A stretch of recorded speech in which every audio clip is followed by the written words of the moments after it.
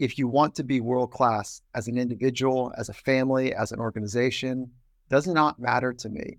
You've got to have some real skills, technical skills, some sort of craft that you're invested in. Welcome to Ultra Habits. Here, we go under the hood with our guests to unpack the minutiae and to understand what processes and systems they engage or research that result in ultra-enhanced living.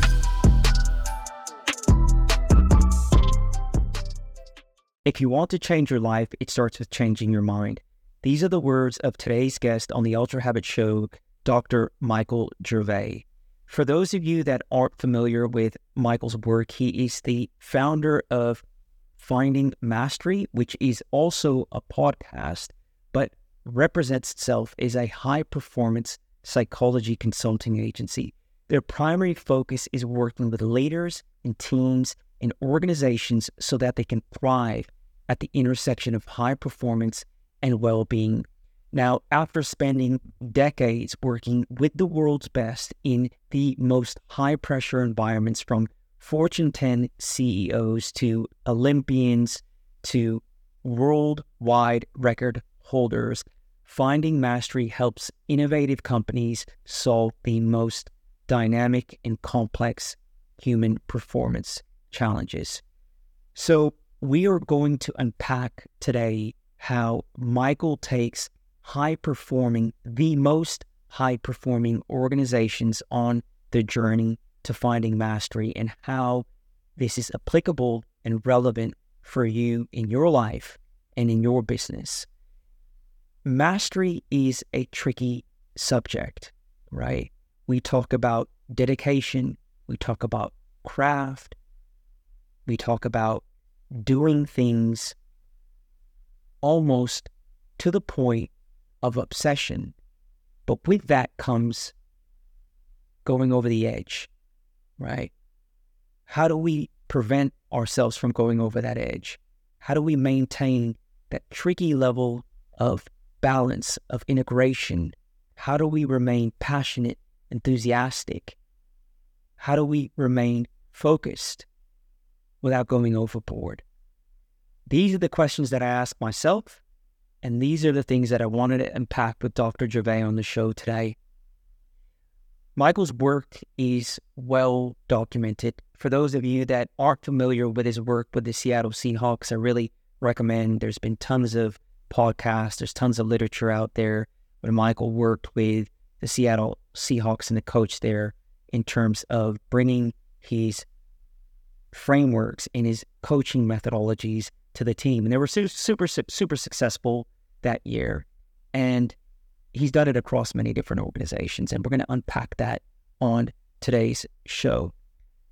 I think that the pursuit of mastery, the pursuit of really understanding ourselves and working with ourselves in a way that we can bring out the absolute best day to day, is the most worthy pursuit. And I know that a lot of you in Ultra Habits land agree. So I hope that you enjoy today's episode. I'm going to leave you in Michael's capable hands. If you haven't already, go and check out the new website at www.ugventures.co. You're going to get everything you need to know about the show, but also stuff that I'm doing in other parts of my life and business. Anyways, folks, you have a wonderful week. Peace. I'm out of here. Michael, welcome to the Ultra Habits podcast, man. It's great to have you on the show. I'm stoked to be here with you. Thank you for including me in your community and, with your mission here. Came across your work some time ago, I think on the Rich Roll podcast several years ago, particularly around your work with Compete to create your joint venture with the Seahawks. For our audience that they're not aware of your work or what that actually was, can you break that down in terms of how that initiative came about and actually what was that work? What was entailed in that work? Sure, happy to. I'll give a quick flyover just to give some context because it'll start to make more sense. So working backwards first, is that initiative was a partnership with the head coach of the Seattle Seahawks, where he had 30 years of deep understanding of how to create cultures, high-performing cultures, or cultures that permitted or supported high performance, however you want to look at that. And it was about year 2 into my work with the Seattle Seahawks with the club that, he comes flying out of his office one day and he's like, "Can you feel what's happening?" Without like really knowing what exactly what he was talking about, but it was about the energy in the building. He says, "We got to just write this down. Do you think anyone would be interested in what we're doing outside of sport?" Yeah, like there's something happening. And what he was talking about is my best practices in the psychology of excellence, psychology of high performance, if you will, and his best practices of how to bring many people together and get their noses and toes pointing in the same direction. Like that idea, when you're in it, it's electric and you can feel it. So we just started scribbling on the back of a napkin. We turned that into like a whiteboard. We turned that into like a really loose deck, if you will.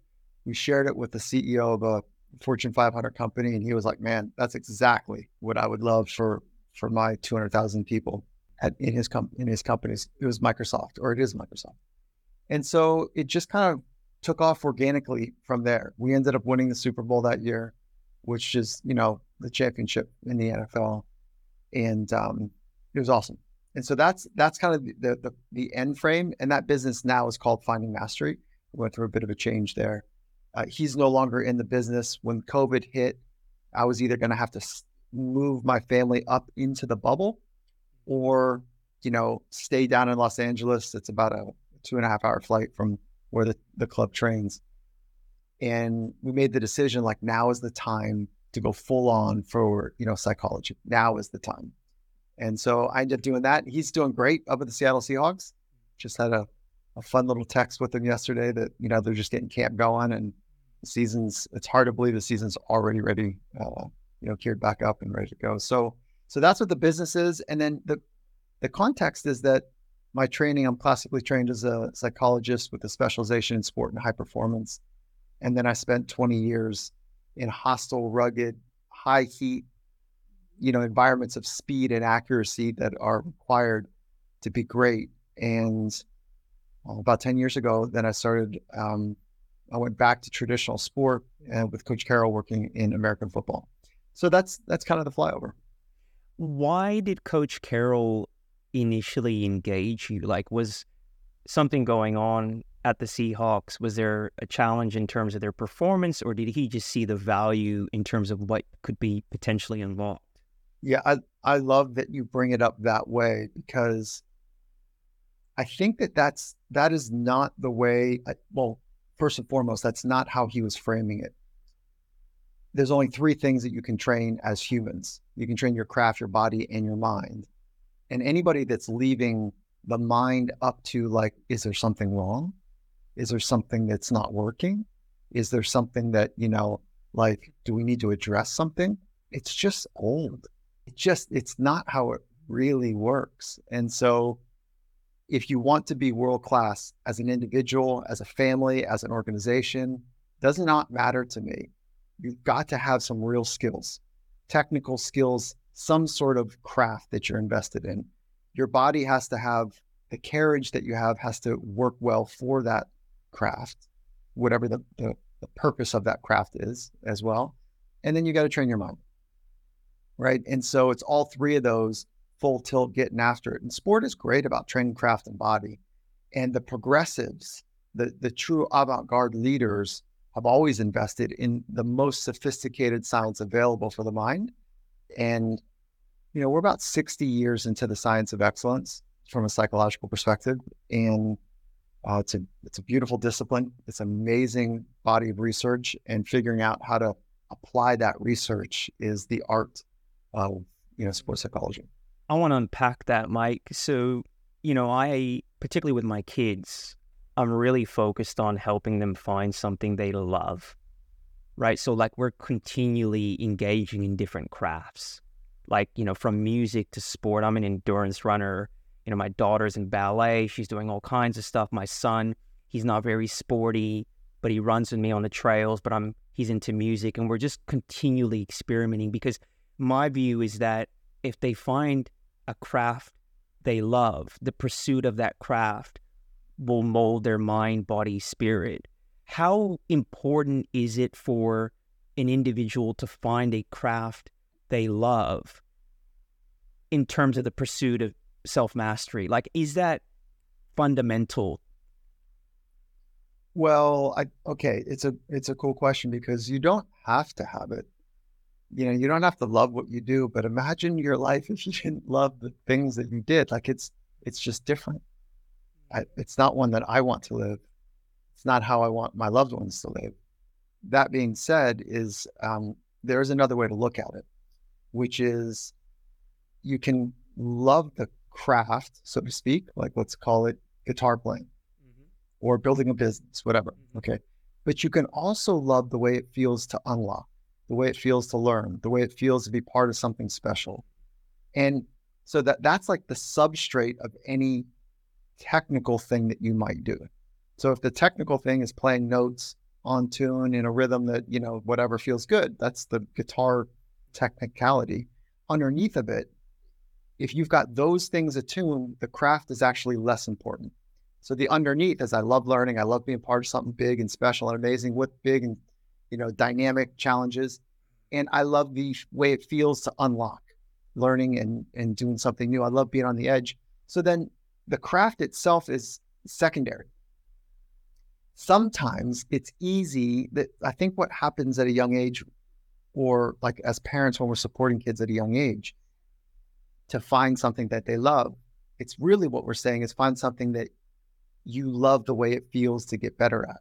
You like that challenge. And it's not the thing itself. It's just that thing makes it's so inviting that it makes the learning enjoyable as well. Yeah. So I would reverse engineer it a little bit. And I did the same thing with my son. I exposed him to everything. So like, why? Of course, like everything. And I wasn't sure he was going to find something that he loved, but he does love the unlock and love learning. So he can port that into anything.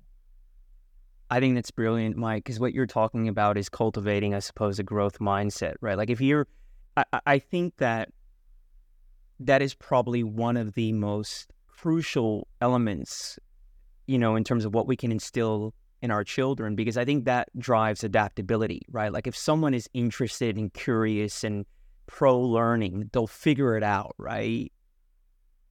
That's exactly. It does not matter what it is, whether you're in a compromised social situation, or you're in a boardroom, or you're in a living room, or on a pitch. It's like, do you love figuring things out? And if you happen to be naturally attuned to the way it feels to contort your body or your mind for that craft, meaning that there's some predisposition to talent there, and you've got the foundation of loving the unlocking that's taking place at the edge, at the struggling edge. It's awesome when you can figure those two things out. And so it's not confusing to anyone really, is that you've got, you and I and everyone listening has a genetic predisposition towards something, and getting enough of that into place with this love of learning, and then investing deeply in the technical aspect of it, like those three components are really important. And then it gets even more exponentially important on the growth arc when you get around people that will support and challenge you. So the environmental conditions, relationships and otherwise, are really important to get right as well. And then I'll just kind of last point related, but not necessarily right on the nose here, is that the idea that we need to find something we're passionate about and then go do that thing was kind of your earlier point, I think. And I would rather help somebody find how to be passionate in anything that they do. Right. So I think the trap of passion is that I can only be passionate when I am playing the guitar, or when I'm home with my kids, or when I'm building something, whatever it is. I want to live with fire and zest and aliveness and that leaning into life in every moment, not just the ones when I've got a guitar in my hand. And I don't know why I keep talking about guitar playing, but maybe there's some subconscious, maybe you want to become a musician, Mike. Oh, I love the craft of music. If you were to come back, like if there's a reincarnation thing, or you get to come back, what would you want to come back? Because musician's pretty high on my list. Yeah, I think for me, and this is going to sound super weird, I think I would have enjoyed a lifetime career in the military. And there's a whole story there. I think for me, the performance orientation with the risk, I have a high appetite for risk that I think I don't necessarily get from business and daily life.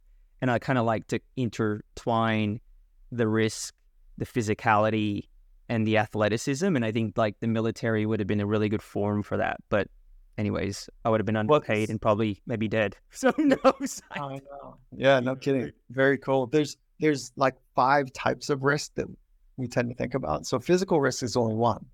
You know, there's others. There's financial, there's emotional, there's social risk, there is ethical risk taking.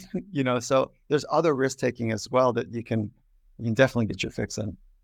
Have you seen the Netflix film The Alpinist? Alpinist. Yeah, it's incredible. It He is incredible. It was incredible. So, I'm an Alex Honnold fan. I grew up not too far from him. I'm from the San Francisco Bay Area, and I see this movie. What's your take on him? Like, I was on a text group with friends of mine, and just given your experience with athletes and the world of performance, like people like, oh, he had a death wish, or like he had an unusual aversion to risk. Like, how did you see him in terms of what he was doing? Right out of my graduate training, I spent my first gig was in traditional stick and ball sport. It was hockey, and I grew up in action sports. And within, I think it was like 9 months, I was like, I don't get this. I don't get these man-made rules, and so I went back to my roots, and I spent the better part of, I think it was about 15 years in action sports. So Alex, Conrad, and big wave surfers like Kaileni and, fill in the blank, like they're different. And what's different about them is that there's an honesty in which that they line up their vision of the way they want to live their life. They line it up with the actions that they take on a regular basis, where most people don't get to that honest approach to life. And so, yeah, right. It's like most of us talk about like, man, it's really hard and I don't kind of get life and it's a grind. And they think that those people that are living outside, exploring, adventuring are like different, like they're different in a fundamental ways that they have co-created the life that they want. And many of us are actually not doing that because that risk.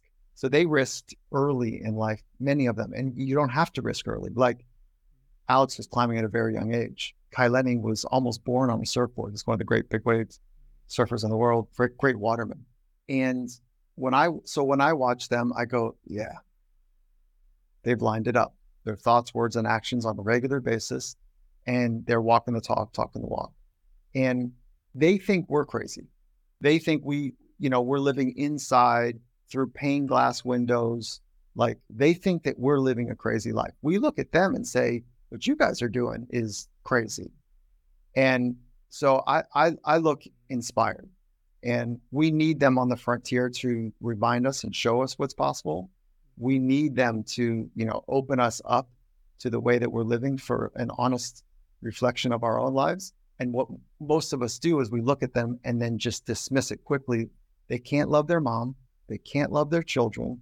They're selfish, SO whatevers that are, just pursuing this junky adrenaline path, which is my experience is not true. That is not my experience. They're incredibly skilled. Like Alex Honnold says to me, he was on the Finding Mastery podcast, and he said, I don't consider myself a risk taker. My environment is consequential, but I don't take risks. Those risks kill me. Like I'm skilled and calculated. What was interesting, I think, with this movie was when because Alex obviously was on it, right? And he was, there were clips of him on it and he was speaking. I realized in this film that Alex was portrayed and has been portrayed more of a risk taker than I think he actually is. And I think in this movie, it's framed more as Alex is an athlete and he really assesses his risk and he's very prepared. And I think that that message had been lost, but it really came to the forefront in The Alpinist, where I think what was interesting about The Alpinist was how they framed his climbing is always unplanned and on the fly, and therefore kind of always pushing the bounds of mortality and having accepted mortality. Like, you know, every morning he ate his last meal, so to speak. So that was interesting, I think, and really took us to the edge. But just the mastery in terms of craft was phenomenal. The things he was doing, right? Highest regard for how they align and organize their life, and highest regard for the dedication and skill required to operate in those environments. When there is no safety net, it's real. And the military offers that. So I can see why you're attracted to both of these conversations. Some aspects of the military, you know, in the amphitheater war, it is as real as it gets. And I don't want to dismiss all of the other military operators that don't go to combat, but it's different. And so I think what you're talking about was a combative, you know, the theater of war as opposed to administration. In terms of the barriers for people to be congruent and have that level of integrity and honesty, like, why do you think only a few go down that path? Like, what's preventing others from actually going down that path? Well, at some level, you have to chip in and you have to say, this is how I'm going to design my life. And what most people do is they follow the path from, you know, their parents or their neighborhood or the ethos of the country. And most people they go to high school. So the ones that we're talking about, like the masters inside of action and adventure sports by the age of like 17 to 19, in that range, they've already chipped in early on. And like high school, I think most of the folks on tour for the World Surf League, I was fortunate. It was the sport I grew up in, and I was fortunate to spend some time with the athletes, I should say. Most of them don't have a high school education. They are the best in the world. So they chipped in pretty early. And I look at their life, it's amazing. Like, you know, like there's no lack of intelligence. They earned their education in a different way. They've traveled the world. They've smelt, seen, and felt spices and dialects and, you know, conditions that are far different than most well-educated people in the Western, you know, world. I did some work with, I had a bit of an insight from the travel company. I'm sorry, the travel channel, it's called. Yeah. And there was a show that we were considering doing that was going to go around the world and expose some high performing conditions. And they said, this is an American based channel. And they said, not enough of us have passports. So like, I was like, really? But like, yeah, our shows are nationally based travel, not international. And I was like, wow, you know, so I say that because they chip in early. They have world experiences. They're really curious about how to unlock something, and they're pretty tribal in the way that they kind of move around the world. So that's why I think that's what the special ingredient is, that they chip in really early, and most of us don't. We follow the path. Do you think that these individuals that chip in early, their parents are different? Like they're growing up in a household that's supportive and broad and roomy, and, you know, like there's a high level of experimentation? Or do you find a lot of these kids are going against the grain in terms of the traditional path with their families?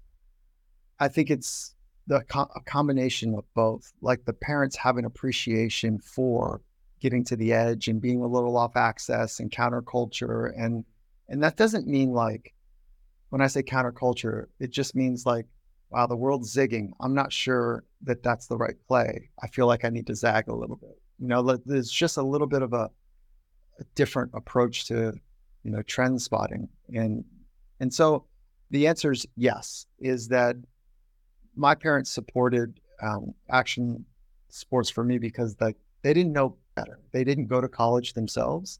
I was the first person to end up going to college because the action sport thing didn't work out for me.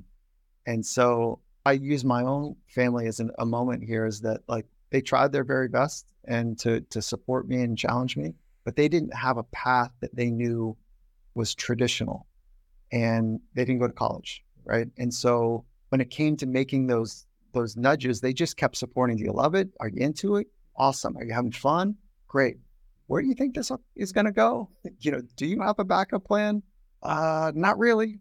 So my unique experience in life was that it was just kind of a lack of options, but more just genuine support. And then when I look at like the surf world or the climbing world or whatever it is, their families are usually pretty involved in it. And I think and to your earlier point you made when we started the show, like allowing your children to pursue mastery in a craft that is not traditional, my view is the very act of allowing them to do so, and the skills that child will develop on the course and on the path on that craft is, you can replicate that. They'll be able to replicate that. That's far more advantageous to me, in my belief, than them just following a traditional path. Like the internal skills and mechanisms that they're developing, i.e. a young person that pursues big wave surfing and they get to, relatively high heights within that craft, and for whatever reason they don't make it, those skills and that mindset and those attitudes would be transferable, right? You would think. It is. You and I looking at it, it seems so evident. However, it has a lot to do with like the transition and the mentoring in that transition. And there's so many applicable skills that will transfer: the self-reliance, the ability to be resilient, the ability to be a self-starter, highly motivated, right? There's so many. And same with traditional stick and ball sport: being on time, being a great teammate, being reliable, being able to work in a leadership structure. There's so many, but most have a difficult time in that post-retirement from first sport, if you will, from the thing that they really got when they've done it at a really high level. And so they've mastered, let's say, some craft. It doesn't mean that they've mastered themselves. They might have over-indexed in mastery of craft and under-indexed in mastery of self. They've mastered the ability to be in a high heat, high speed environment, but not necessarily know how to transfer it over. And so that mentorship or that transition period is really important. That's why one of the things that we do when we're really thoughtful. All right, let me answer that, and then I won't lose my mind here on the point I want to make, is that when we're really thoughtful, when somebody has been in the league for a bit of time, then we start to have the conversation about, okay, what's next?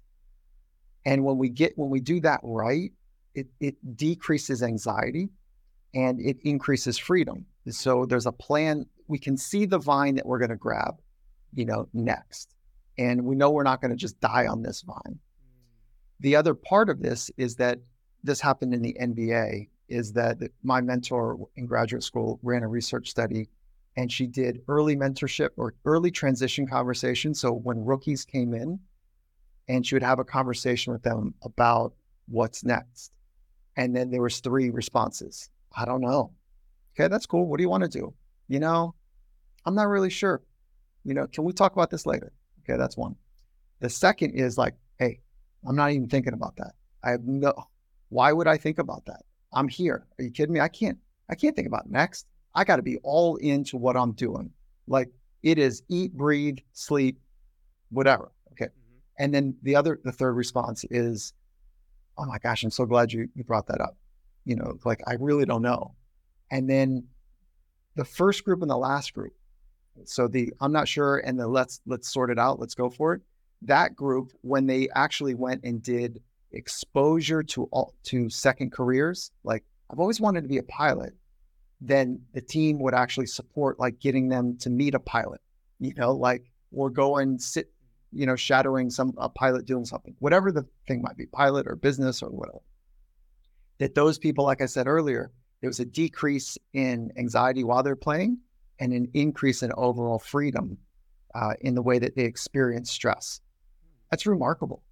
And so, but if you catch somebody and they're like, I don't want to do it, you can't force it now, right? Even research isn't going to really change that behavior for people. So, that's an important part of the transition. And then the other part is, I said I wasn't going to lose my mind, and I'm kind of losing my mind. It's okay, but let's throw hypotheticals. Like, let's talk about like Jordan or Bryant, right? Like, I believe that I'm assuming they would have fell in the second category, all in. Particularly Jordan, I would imagine, would have fell in the second category of completely all in. If you start to think about options and you lose, or you start to, not lose, but you start to create other opportunities, do you lose that singleness of purpose? Well, okay, it's a cool word you brought up, which is purpose. So let's open that up, but I'll address your point, which is there is something undeniable when you burn the boats and you're like, I'm not going back.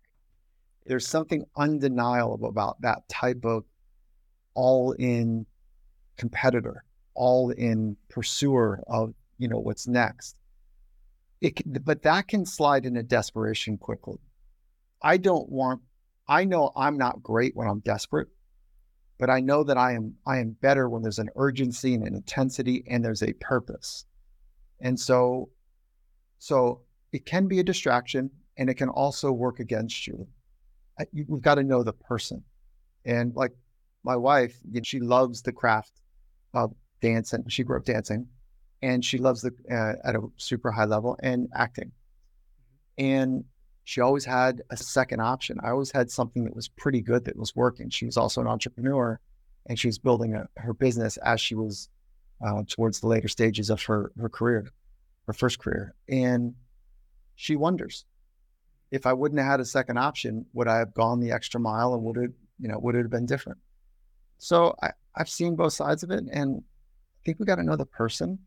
I think more options are better. I think it's healthier. I think we work from a better place. I think we're more of a tribal community member when we're that way, rather than a desperate kind of like, I'm going to go hunt by myself. You guys back up, get out of here. I don't know what you're talking about. Like, I don't know. Like I'm more inclined to the other, but you said the word purpose. And so burning the bridge in the boat does not align with purpose necessarily. So purpose is like, I'm committed to something far larger than the thing I'm doing now. I'm playing the league, or I'm doing whatever I'm doing. I'm building this business for a purpose. And it's not to look at me. The purpose is not to make money. It's to make money for some reason. And when you can get purpose lined up, just about everything changes.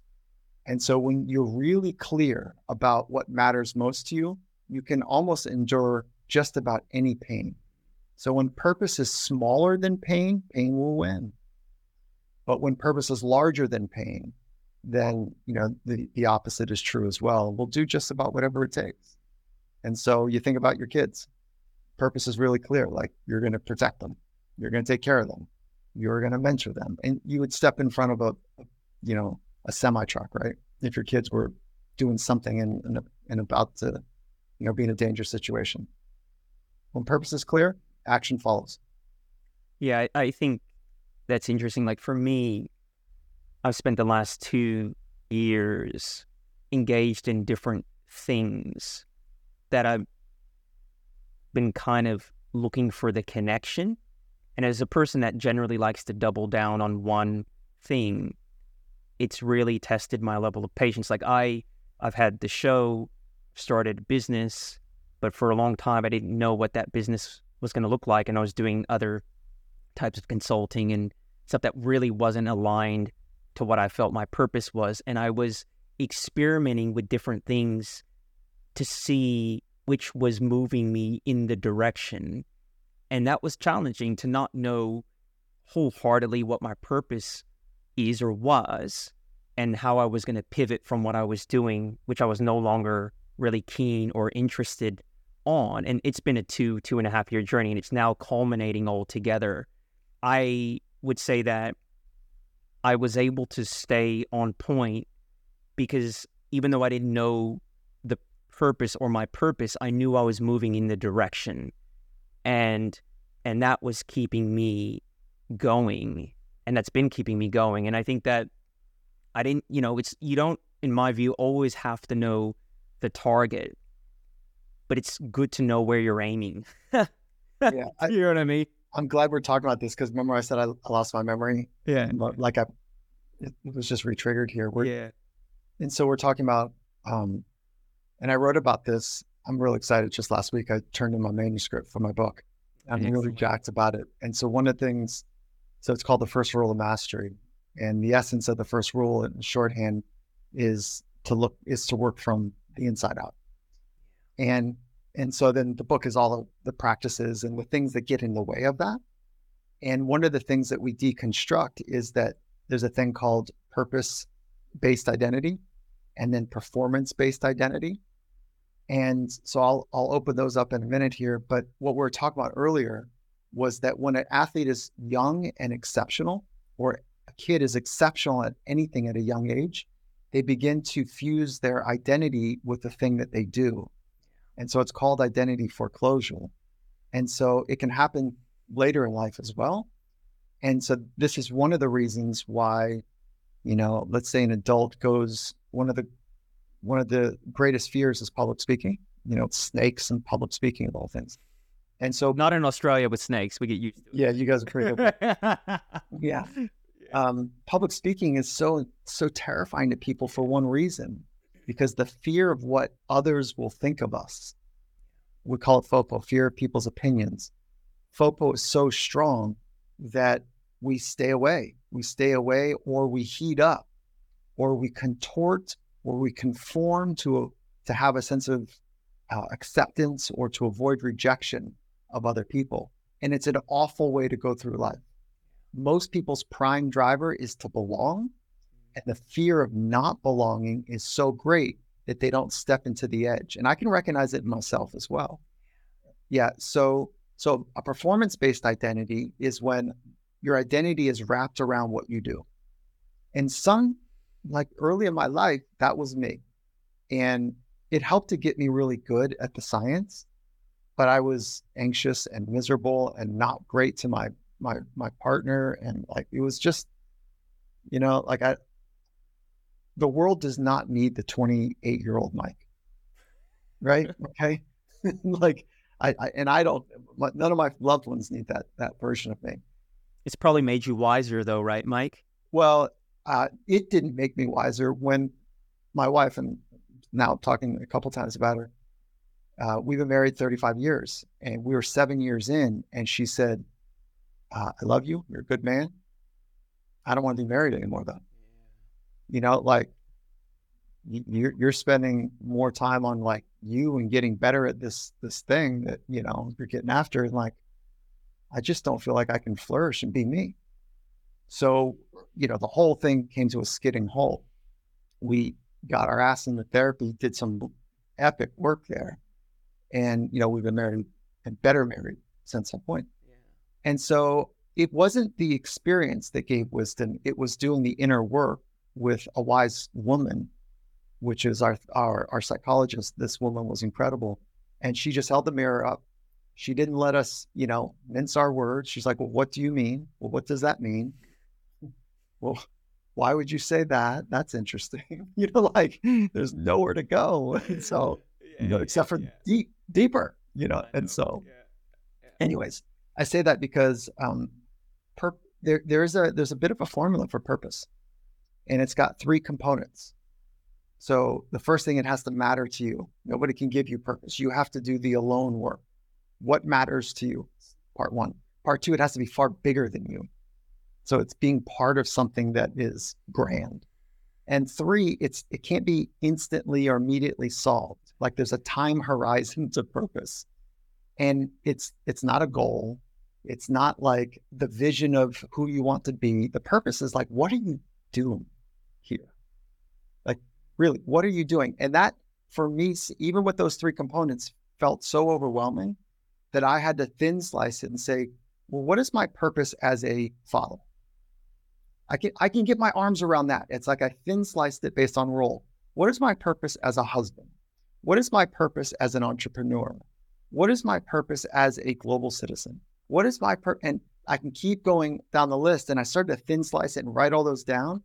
And then I could push my chair back from the desk and be like, okay, I got to just metabolize this. I got to look at this and what is the common thread? Like, what is my flipping purpose in life? What am I doing here?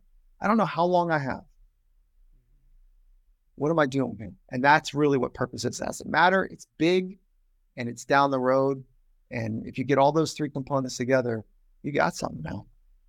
And once you know it, RJ, nobody can take it away from you. How about it? And do you then try to aggregate that to create alignment in all those different verticals? Well, I tried to simplify it. This is what I suggest people do is like, it felt too big for me to do my big life purpose. So that's why I did the thin slicing. And I didn't try to aggregate. It just helped me to get clear. And then, yes, it is clear about the big purpose in life. And mine is really clear right now. It might change, but it's so clear. My purpose is to help people live in the present moment more often. That's it. Super clear. And you say, why? Because the present moment is where wisdom is revealed. We need more wisdom in this world. It's where all things that are beautiful and amazing are experienced. It's also where things that are painful and difficult are experienced. And when we're in the present moment, we can experience both of those. Okay. And the third is it is also where high performance is expressed. And I get paid to help people do that. Right. And so, but I don't want to be just the high performance person. I've really deeply valued the fullness of the human experience. So that's my purpose, help people live in the present moment. And there's such rich information there and experience that takes place when we can string moments together. So that's it. So now that guides me. Yeah, my mentor always says that life isn't what you feel or think about it; it's what's happening in front of you, right? Like, you know, it's interesting. Like, it's very easy to kind of get lost in conceptual thought and frameworks and feelings and emotions. And I'm very much an existentialist in the sense that, and I have to be because I'm in recovery, right? Like I was a do or die addict, you know, and for me, the path to mastery wasn't one of choice. It was one that I unwittingly, you know, I got on the path initially just to save my life. Well, you know, but you could have white knuckled it. You could have not done the inner work. You could have and you probably did at some level. You know, you were dry drunk in whatever drug you were using, but like my favorite people are the ones that they go down into the honest truth and then they make a uncommon commitment to be their very best. So there's a progressive nature. I think you're nodding your head because you're like, yeah, that's me. I went down. I got the honest, you know, examination on a regular basis. And all I want to do is like, I want to be my best to help others be their best. And like, let's go. So it's so refreshing to know that that's where you're coming from. Oh, big time. I mean, for me, you know, I was talking to Mark Devine about this the other day. Like, I'm involved in a Guinness Book world record attempt that Mark's done as a team. I'm doing it individually. And we were talking about kind of just performance and the mindset around that. And I was reflecting on when I initially got sober. Like, for me, it was like, okay, I just can't live like this anymore. I don't want to die. And two things happened for me. I went back into the rooms of Alcoholics Anonymous, but I got a mentor who was an entrepreneur who gave me a pathway, a craft, which was commerce, business. And through business and pursuing excellence within that craft, I became better, faster, stronger, smarter, also amplified through the inner work I was doing through recovery. And, you know, that's when I got into your work. And, you know, that's when I came across what you were doing. And I was like, wow, okay, there's a whole world here. Cool. Yeah, that is awesome. That is awesome. Nice job. I just want to ask you, how do you define mastery? And is it a place that we can actually get to and live and stay there? Or is it a moment-to-moment proposition? Yeah, I'm more interested. I'll give you my best working definition of it that I can understand it to date. I've been studying it for a while here. But I'm more interested in the path of, the path of not like being on the path. And I'm less interested in the path of high performance. That's where I was for the first kind of 20 years, like far more interested in mastery. And so we really can't tease apart mind and body, like Descartes, I think kind of screwed us up a little bit, but yeah, but I like to, sometimes it's really helpful to pull things apart to look deeply in one section or one part of it, but they really are infused together. So I'll do the same type of thing here with like mastery of self and craft. It's the relationship between the two that is is the path really for me. But mastery of self and mastery of craft, there is a difference. So mastery of craft is like the technical skill on demand, artistically so under any condition.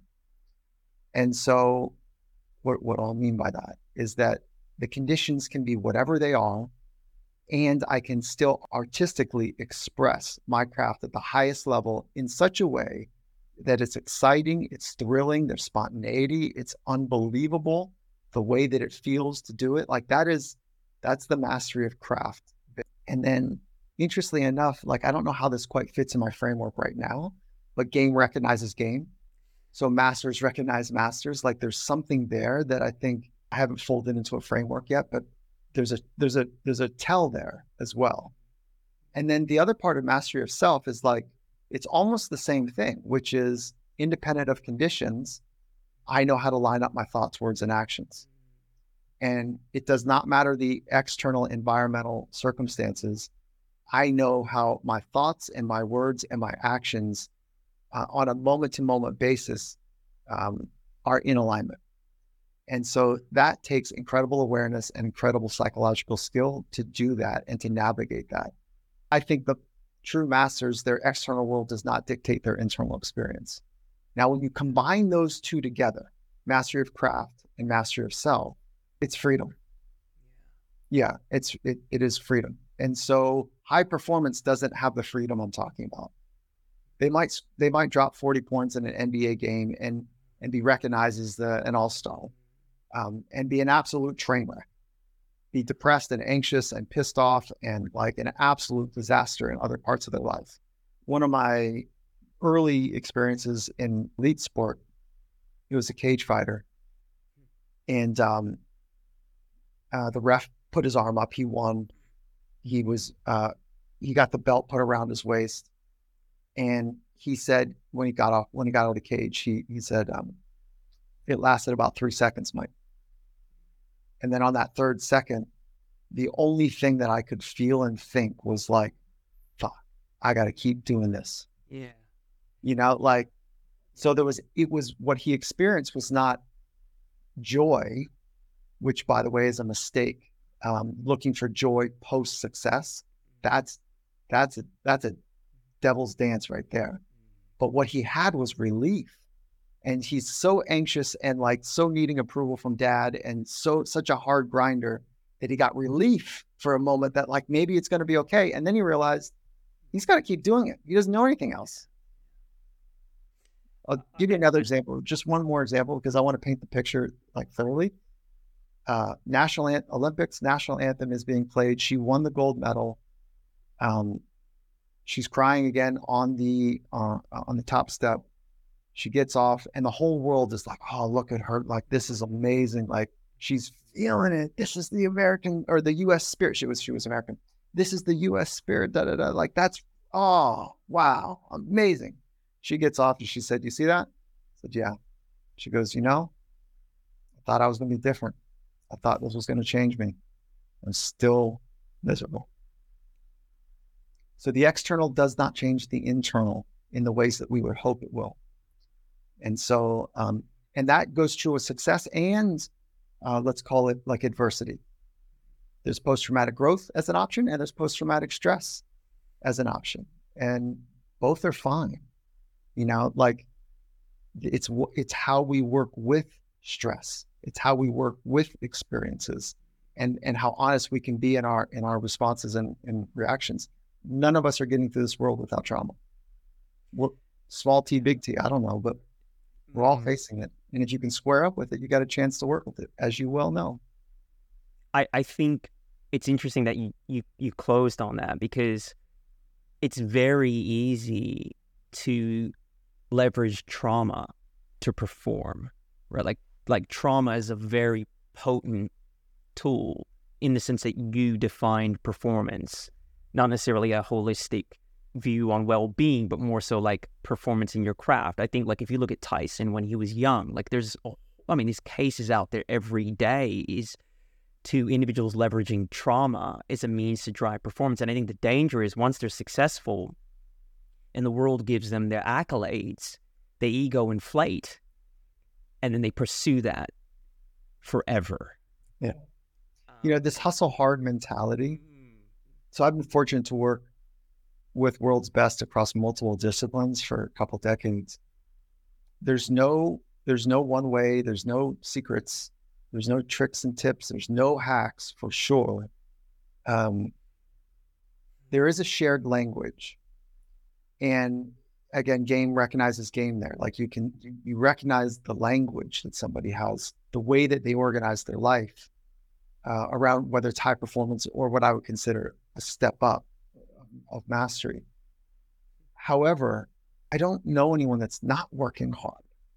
So this message, hustle hard, it's like that message is dangerous in a way, because you and I wouldn't go into a gym. And if I've got a sciatic thing happening and my left knee's kind of cranked and my right shoulder, I'm working on like an old, rotator cuff tear, you would not load a bar on me and say, hey, listen, we're going to work hard, put this on your back, strap a couple plates on here and let's go to work.